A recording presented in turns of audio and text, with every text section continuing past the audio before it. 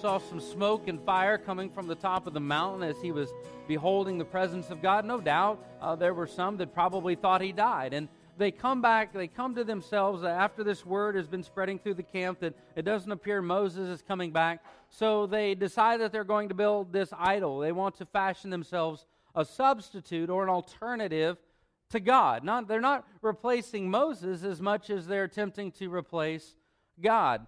And something really jumps out, or should jump out to us in this story, and that's this. First thing is the need for accountability.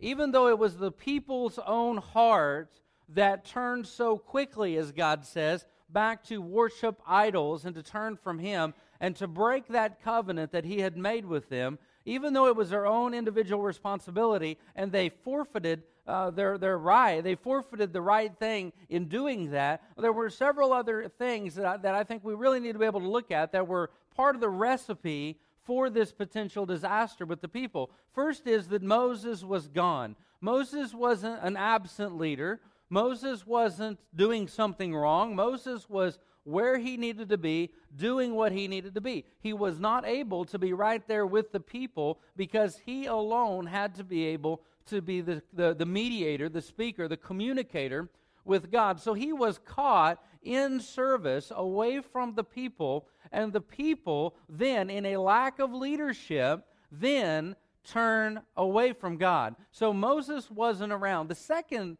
part of this recipe for potential disaster was Aaron. Aaron, if you want to look at a reason, if you want to really say, okay, God, I know the Bible says that you love us, and I understand that the Bible says there's a depth to your love, and that your mercy, it knows no boundaries. If you really want to get a good idea of how much God loves somebody, you don't really have to look much further than Aaron. Because Aaron had every right by God to be absolutely wiped off of the planet. Aaron had positioned himself in such a way to be absolutely inexcusable before God. Aaron was the next in command, you could say. See, Moses was on the mountain, Joshua was part of the way up the mountain, and then Aaron was down with the people. Aaron was going to serve as their first priest, and here he is. The people come to him and they say, "Make us a gold image that we may worship." And Aaron, knowing better, should have said, "No, I'm not going to fashion a golden calf for you. I'm not going to build this idol. I'm not going to play a part in you guys looking for a substitute or an alternative to God." Aaron should have shut that down right there, but he didn't. He comes up with a plan. Take all of the gold earrings off of your wives and off of your daughters and off of your son and bring them to me, and I will form your golden calf. And he did. The fact that God did not absolutely make an ash heap out of Aaron is a tribute to the mercy and the long-suffering and the purpose and the patience of God. We need accountability in our lives. You know, if you think about it, we often want to be lone rangers. Sometimes, many of us want to be lone rangers, spiritually speaking. We want to just be to ourselves. We want to have our faith. We want to do our own thing. We don't really want to be, mixed up with too many people. We're comfortable playing the role of a Lone Ranger. But the Bible knows nothing of a solitary fellowship. The Bible knows nothing of a solitary Christianity. It doesn't know anything. It doesn't teach anything about us coming along all by ourselves and attempting to grow and to mature. The Bible actually knows much and teaches much about the importance of each one of us coming together in a family unit to worship and to grow and to develop. The Bible says in 59 different occurrences, 59 different times in the New Testament, the phrase "one another" is used. 59. What God is trying to communicate to us, what the Holy Spirit is trying to communicate to us through those 59 one another's is that we need one another. It is foolishness for us to think that we can navigate and journey through this life and develop and grow spiritually in the manner which God has called us without the assistance, the aid, the fellowship, the relationship with other believers. He wants us. If you don't believe me on how important accountability is, let me ask you this one question. Every one of us, I'm sure, knows somebody who was a Christian or proclaimed to be a Christian. They were in your Sunday school class. They may have been in your small group Bible study. They may have been the really strong Christian in your office place. You knew them. They were a Christian. They were not ashamed to say it. But then something happened. All of a sudden, they weren't talking about the Lord anymore. They weren't going to your Sunday school class. They weren't going to church anymore. And then before long, it was this very deep, horrible spiral of spiritual depths that they were plunging into. You know, when I look at it, if I think that accountability is not important, how come one of the first things to go in our downward spiral spiritually is fellowship? One of the first things we get rid of when we're going the wrong direction are other believers. It's not because they're not important, it's because we know they're important and we want to get away from that. We want to move away from God, and we don't want other people to be around us. We don't want accountability. Listen to me, guys. Errands in this story, errands are a precious commodity to a backslider. Backsliders are always looking for errands. They want people that will enable them to move down. They want people who have one foot in church and one foot out that are going to tell them whatever they need. They want people around them that are going to give them some bit of encouragement or help or assistance on that downward journey. There are by far too many errands in this world right now. There are by far too many that believe that it's okay. Do what you want to do. Aaron compromised spiritually. Aaron made a calculation. It was the wrong calculation, and he is lucky God did not turn him into a pile of dirt. It's, again, underscored in this story how much we need faithful, honest people that are going to speak truth to our heart and to our life. And let me tell you, if you don't have that person, if you don't have somebody or a group of people that are holding you accountable, I would encourage you to find those people. Look for those people that love you enough to tell you the truth. They're willing to put your friendship on the line when they tell you the truth. They love you too much to lie to you. They love you too much to see you go down that road without a fight. We all need those people in our life. Errands are a precious commodity to the backslider. Now move with me, if you would, from the need for accountability to the dangers of idolatry. Notice the people speak in verse 32, or in chapter 32, and then God repeats it back to you and back to them in verse 8. This is your God, O Israel, that brought you out of the land of Egypt. God was aware of not just their actions, but their conversations. God had heard every word they said and repeated it back. Now, no doubt that had to absolutely break his heart. You know, most generally, because of our nature, we tend to read the Bible and read stories and interpret them from our vantage point, which is here. We look up. We filter everything to how does it affect me.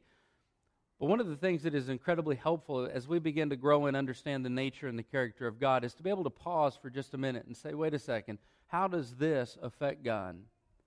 Knowing what I know about God's heart, what does this do to him? See, his nature is unchanging.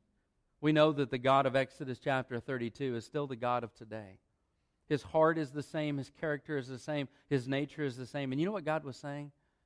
I believe really that there was a broken heart in what God was saying. Moses, get down there, because your people said this is the God that brought you out of the land of Egypt. Several things I want you to think about that statement. First is it's untrue. It is blatantly false. Those people could be so misled, that they could look to that God that they had fashioned with their own hands, and that they could even lift up any kind of praise to it and ascribe what God did, clearly what God did, and heap all of that praise on this golden calf that they made from earrings. First, it was untrue. Secondly, is this: it was unwise. They were looking for some god to go before them. Now, there are only really two options of where they would go. They would either try to go to the Promised Land, finish out their journey, or they would turn around and go back to Egypt. We don't know which one was going, which direction necessarily they were going, but they wanted this God to be able to be raised up. They wanted this God to be the one that marched before them and defeated their enemies and provided food and provided water and did all of these things miraculously. But if you think about it, their statement, "This is the God that brought you out of the land of Egypt," was not just untrue, it was absolutely unwise. Had God allowed them to hoist that golden calf and carry it before them anywhere they went, it would have been an immediate walk into a disaster. Their steps, their decision to follow that God, that idol, I should say, would not have been able to provide protection. That animal, that gold animal, would not be able to provide them food. That would have literally been a death trap. It was not just untrue. It was not just unwise, but it was an insult to God. What an insult to the heart of God to say, "God, we're taking away all that you did. We're taking away all of the credit for what you did, and we're giving it to this calf." You know, we look at this story. All of us, I would say, are level-headed, clear-minded people. We read this story, and I'm sure in your mind, as in my mind, we think, how could they do that? I mean, after all they saw, after all they witnessed, how in the world, what was going on in here that they could literally do that? It doesn't make sense to us. And we look at that and we say clearly, that's foolishness. We see people in other religions throughout the world worshiping and bowing down before statues. And we look at that and we say that's so incredibly foolish. But let me ask you this. Even though we can look at that golden calf and we can look at all of these other statues that men have formed as a representation of their God, we look at that and we say that's foolish. God is not a God made with hands. He's not a God that I can fashion. He's a God that fashions me. And I look at that and I say, how foolish. But you know, if the truth be told, even though we may never mold and erect some golden calf, even though we may never set up this idol in our life, don't you know that we are all susceptible to raising up substitutes in our life for God? We are all prone naturally to replace God with some kind of an unsuitable alternative in our life. Let me show you what the people did. Let me go back through that process with you, because I think that text is very, very, very important, because it will also help us, help me diagnose, are there things that I have placed as a substitute or an alternative to God? Go back with me to chapter 32. Look at the very beginning. In verse 1, the people gathered together to Aaron and said to him, "Come, make us gods that shall go before us." What they're saying is, make us a substitute for God that shall go before us. As for this Moses, the man who brought us up out of the land of Egypt, we do not know what has become of him. The first question I want you to be able to write down, I want you to be able to ask this morning is this: where or who do I turn in times of trouble? Who or where do I turn in times of trouble? Because what happened? There was a panic among the people. They were concerned. Moses hasn't come back down. Moses isn't here. What are we going to do? So their alternative was, instead of seeking the God who Moses sought, seeking the one true living God, let's turn somewhere else. So that's a very important question for us to ask ourselves. Where or who do I turn to in times of trouble? Who is the first? Who is the prominent? Do we turn to people in the times of trouble? Do we turn to organizations or institutions in times of trouble? Do we turn to our money or our jobs or our sense of accomplishment in times of trouble? Do we turn to our own strength or our own wisdom in times of trouble? Or in times of trouble, chaos, confusion, do we turn first to God? Guys, the truth of the matter is this. We're going to turn first to that which is most important to us. That's a fact. We are going to turn first to that which is most important to us. Israelites, Moses isn't here. We need a leader, so Aaron, make us a calf.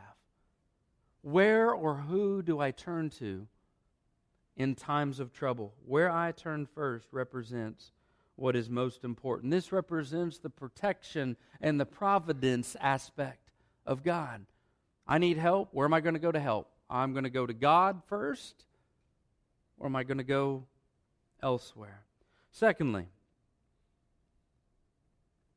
Aaron said, break off the golden earrings which are in the ears of your wives, your sons, and your daughters, and bring them to me. So all the people broke off their golden earrings which were in their ears and brought them to Aaron. In verse 1, they brought us up out of the land of Egypt. We do not know what has become of him. Verse 4. And they received the gold from their hand. He fashioned it with an engraving tool and made a molded calf. Then they said, this is your God, O Israel, that brought you out of the land of Egypt. Second important question we need to ask. Not just who and where do I turn first in times of trouble, but second is this. Where do I direct my praise when things are good? Where do I direct my praise when things are good? You'll probably find that the answer to question number 2 is probably the same to the answer to question number 1. Where I direct my praise is probably going to be similar to the first person or thing that I seek out for answers. Not always the case, but most generally. And this third question, where do I invest? I'm not talking about your portfolio. I'm talking about what are you willing to give your time, your talent, and your treasure to? What are you willing to sacrifice for? You see, it wasn't just a matter of the people having something. They could have had a wooden stick that would have cost them nothing. They could have engraved a rock as far as that goes. But they didn't. Aaron made them something of gold, and he turned to them and he said, give your gold up. Bring me your gold earrings that you brought out of Egypt, that God gave you. Bring those to me, and I will fashion a cow for you. Where or who do I seek first when times are bad? Where do I direct my praise when things are good? And where do I invest my time, my talent, my treasure? They gave over their gold. It had to be worked. It had to be made just right. There were a lot of hours, resources thrown into that. And I would imagine that if you and I are able to ask those 3 questions honestly, I believe that answer could reveal that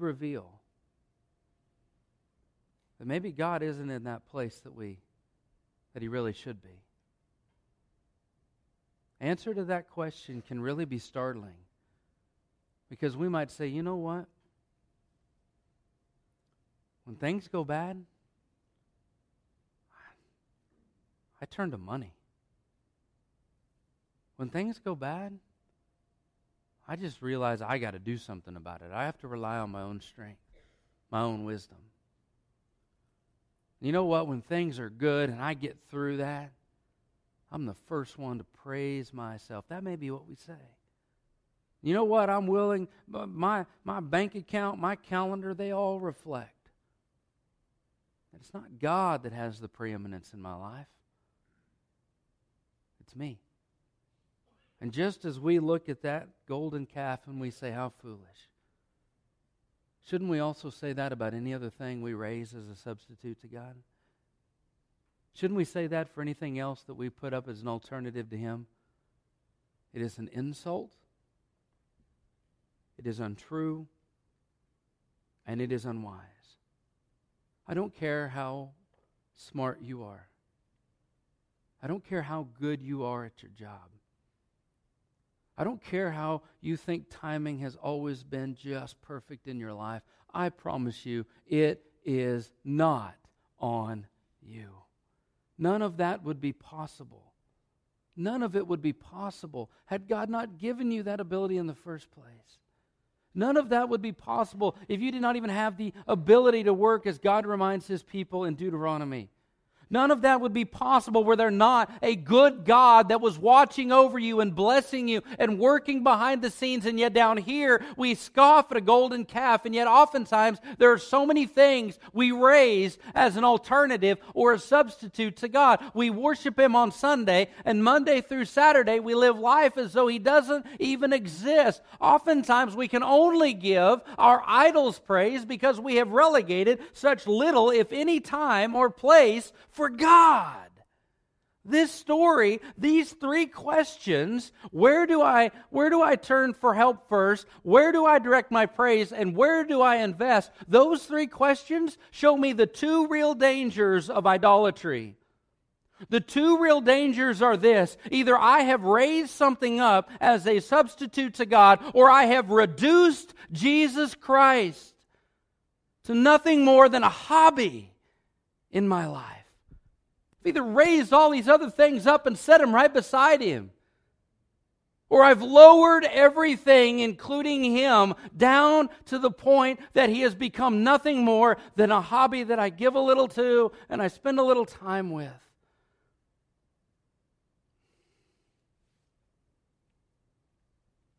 There were consequences. No doubt, God in His love for His people could not allow that to go unanswered. As I told you, it is untrue, the things we say. It's also unwise. Not just because it is foolish to trust in anything but the one true God who has shown Himself over and over faithful. But it is also unwise because as a believer, I told you that throughout this journey, their one lesson to learn was trust me. And they were to apply that lesson in every area of life. And in this situation, if you and I are not trusting God, I believe that there is chastening to be had. There's discipline. Why? Because that lesson is so important. That lesson is core to us as believers. Trust Him. We begin by trusting Christ as our Savior, and we grow and develop and mature by trusting God.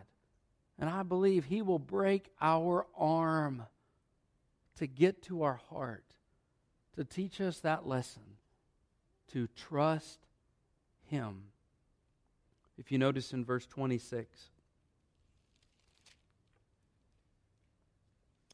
verse 25, Moses saw that the people were unrestrained, for Aaron had not restrained them to their shame among their enemies, having a sex party, guys. Then Moses stood in the entrance of the camp and said, "Whoever is on the Lord's side, come to me." And all the sons of Levi gathered together to him. And he said to them, "Thus says the Lord God of Israel, let every man put his sword on his side, go in and out from the entrance throughout the camp, and let every man kill his brother, every man his companion, and every man his neighbor." So the sons of Levi did according to the word of Moses, and about 3,000 men of the people fell that day. First, there was a call to decision. Moses goes outside of the camp and says, who's on the Lord's side? All of the sons of Levi, who would be the prophets, or who would be the priests, they come out, and Moses says, all right, I want you to whet your sword, because it's time to execute judgment. Remember, they're outside the camp at the entrance, and Moses says, I want you to go in there, and I just want you to start killing people. God was executing fierce judgment, because that type of spiritual insolence would not be tolerated among God's people. He was teaching them a lesson. 3,000 people died by the sword that day. I would have thought that that number would have been larger, but it would be incredibly difficult to slay every man his brother, to slay every man his neighbor. It would have been very difficult to be a son of Levi and to slay every man his companion. First, there was a call to decision. Secondly, there was death. We read that in verse 28. 30,000 people died. But if you look over in chapter 32, verse 35, so the Lord plagued the people because of what they did with the calf which Aaron made. It wasn't just the death, that once those 3,000 were dead, it wasn't over. God continued to plague. We don't have a description on what that plague was. It could have been boils. It could have been sore. It could have been any number of the things that they had seen in Egypt previously. God reminding them, hey, I'm still in control. You see, in this story, we hear that God had 3,000 men killed. We think, man, God, that is awfully, awfully brutal. We kind of shake our heads, and it doesn't seem to want to register with this loving God that we hear. But let me ask you a question. What do you think would have happened had God said, okay, you want that golden calf? You want that golden calf to lead you? Go ahead. Lift it high. Go ahead, march your way. Do you know what would have happened to those people had God allowed them to march under the leadership of that idol, that poor substitute that they had raised? First of all, they would have either thirsted to death, or they would have died of a horrible slow death of starvation, maybe even cannibalism. Or they would have been absolutely, utterly defeated by their enemies. Now look at it. Thirsting to death, starvation, or an utter defeat by the pagans around them. It seems to me like God was awfully merciful to send a message of 3,000. Yes, God will break our arms to get to our hearts. Friends, look at this third and final thing. We can't leave it. We can't leave it at the dangers of idolatry, because then we get a look at the third thing, the depth of mercy. Moses pleads with the people. Verse 29, then Moses said, consecrate yourselves today to the Lord, that he may bestow on you a blessing this day. For every man has opposed his son and his brother. And it came to pass on the next day that Moses said to the people, you have committed a great sin. So now I will go up to the Lord. Perhaps I can make atonement for your sin. I'm going to go up and I'm going to talk to God. And Moses makes no promises to them. He says, you guys have really stepped in it now. But I'm going to go up this mountain, Moses says, and I'm going to talk to God. You see, somewhere right here, even though Moses knew that God was just, and that God was true, and that God was holy, Moses had to also know that there was mercy to be found with God. See, Moses knew God loved those people. And Moses marched up that hill and makes the claim for the people. Guys, if you want, the greater than Moses has come. You and I, the Bible tells us in Isaiah chapter 53, verse 6, we all like sheep have gone astray, every man to his own way. Every one of us. All wandering like sheep, not following the shepherd, but turning away from the shepherd. And Jesus Christ, what a picture this is of sinners down there at the base of the hill. Sinners condemned unclean. And one man saying, I will go up and I will secure an atonement for you.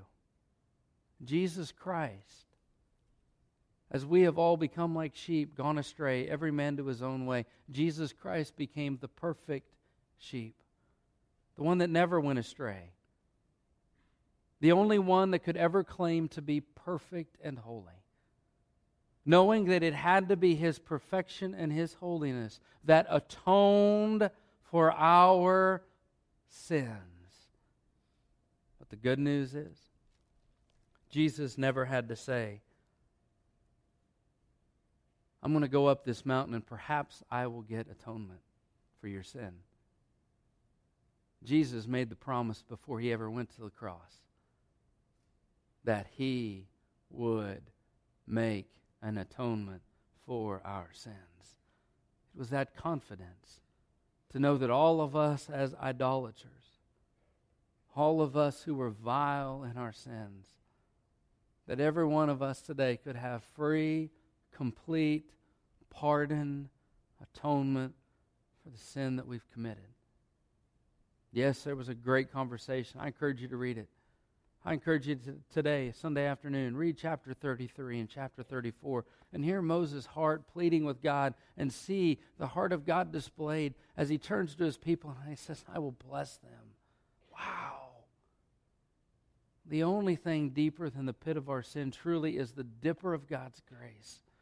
That is the only thing that can reach to the very depths of our sin, whether it be self-righteousness, whether it be our substitutes that we place for God, whatever that is, the only thing that can truly reach to the very depths of our sin is a complete, perfect atonement from God, and it's only available through Jesus Christ. What are those things that you and I are tempted or have placed as a substitute, a very poor substitute for God in our life?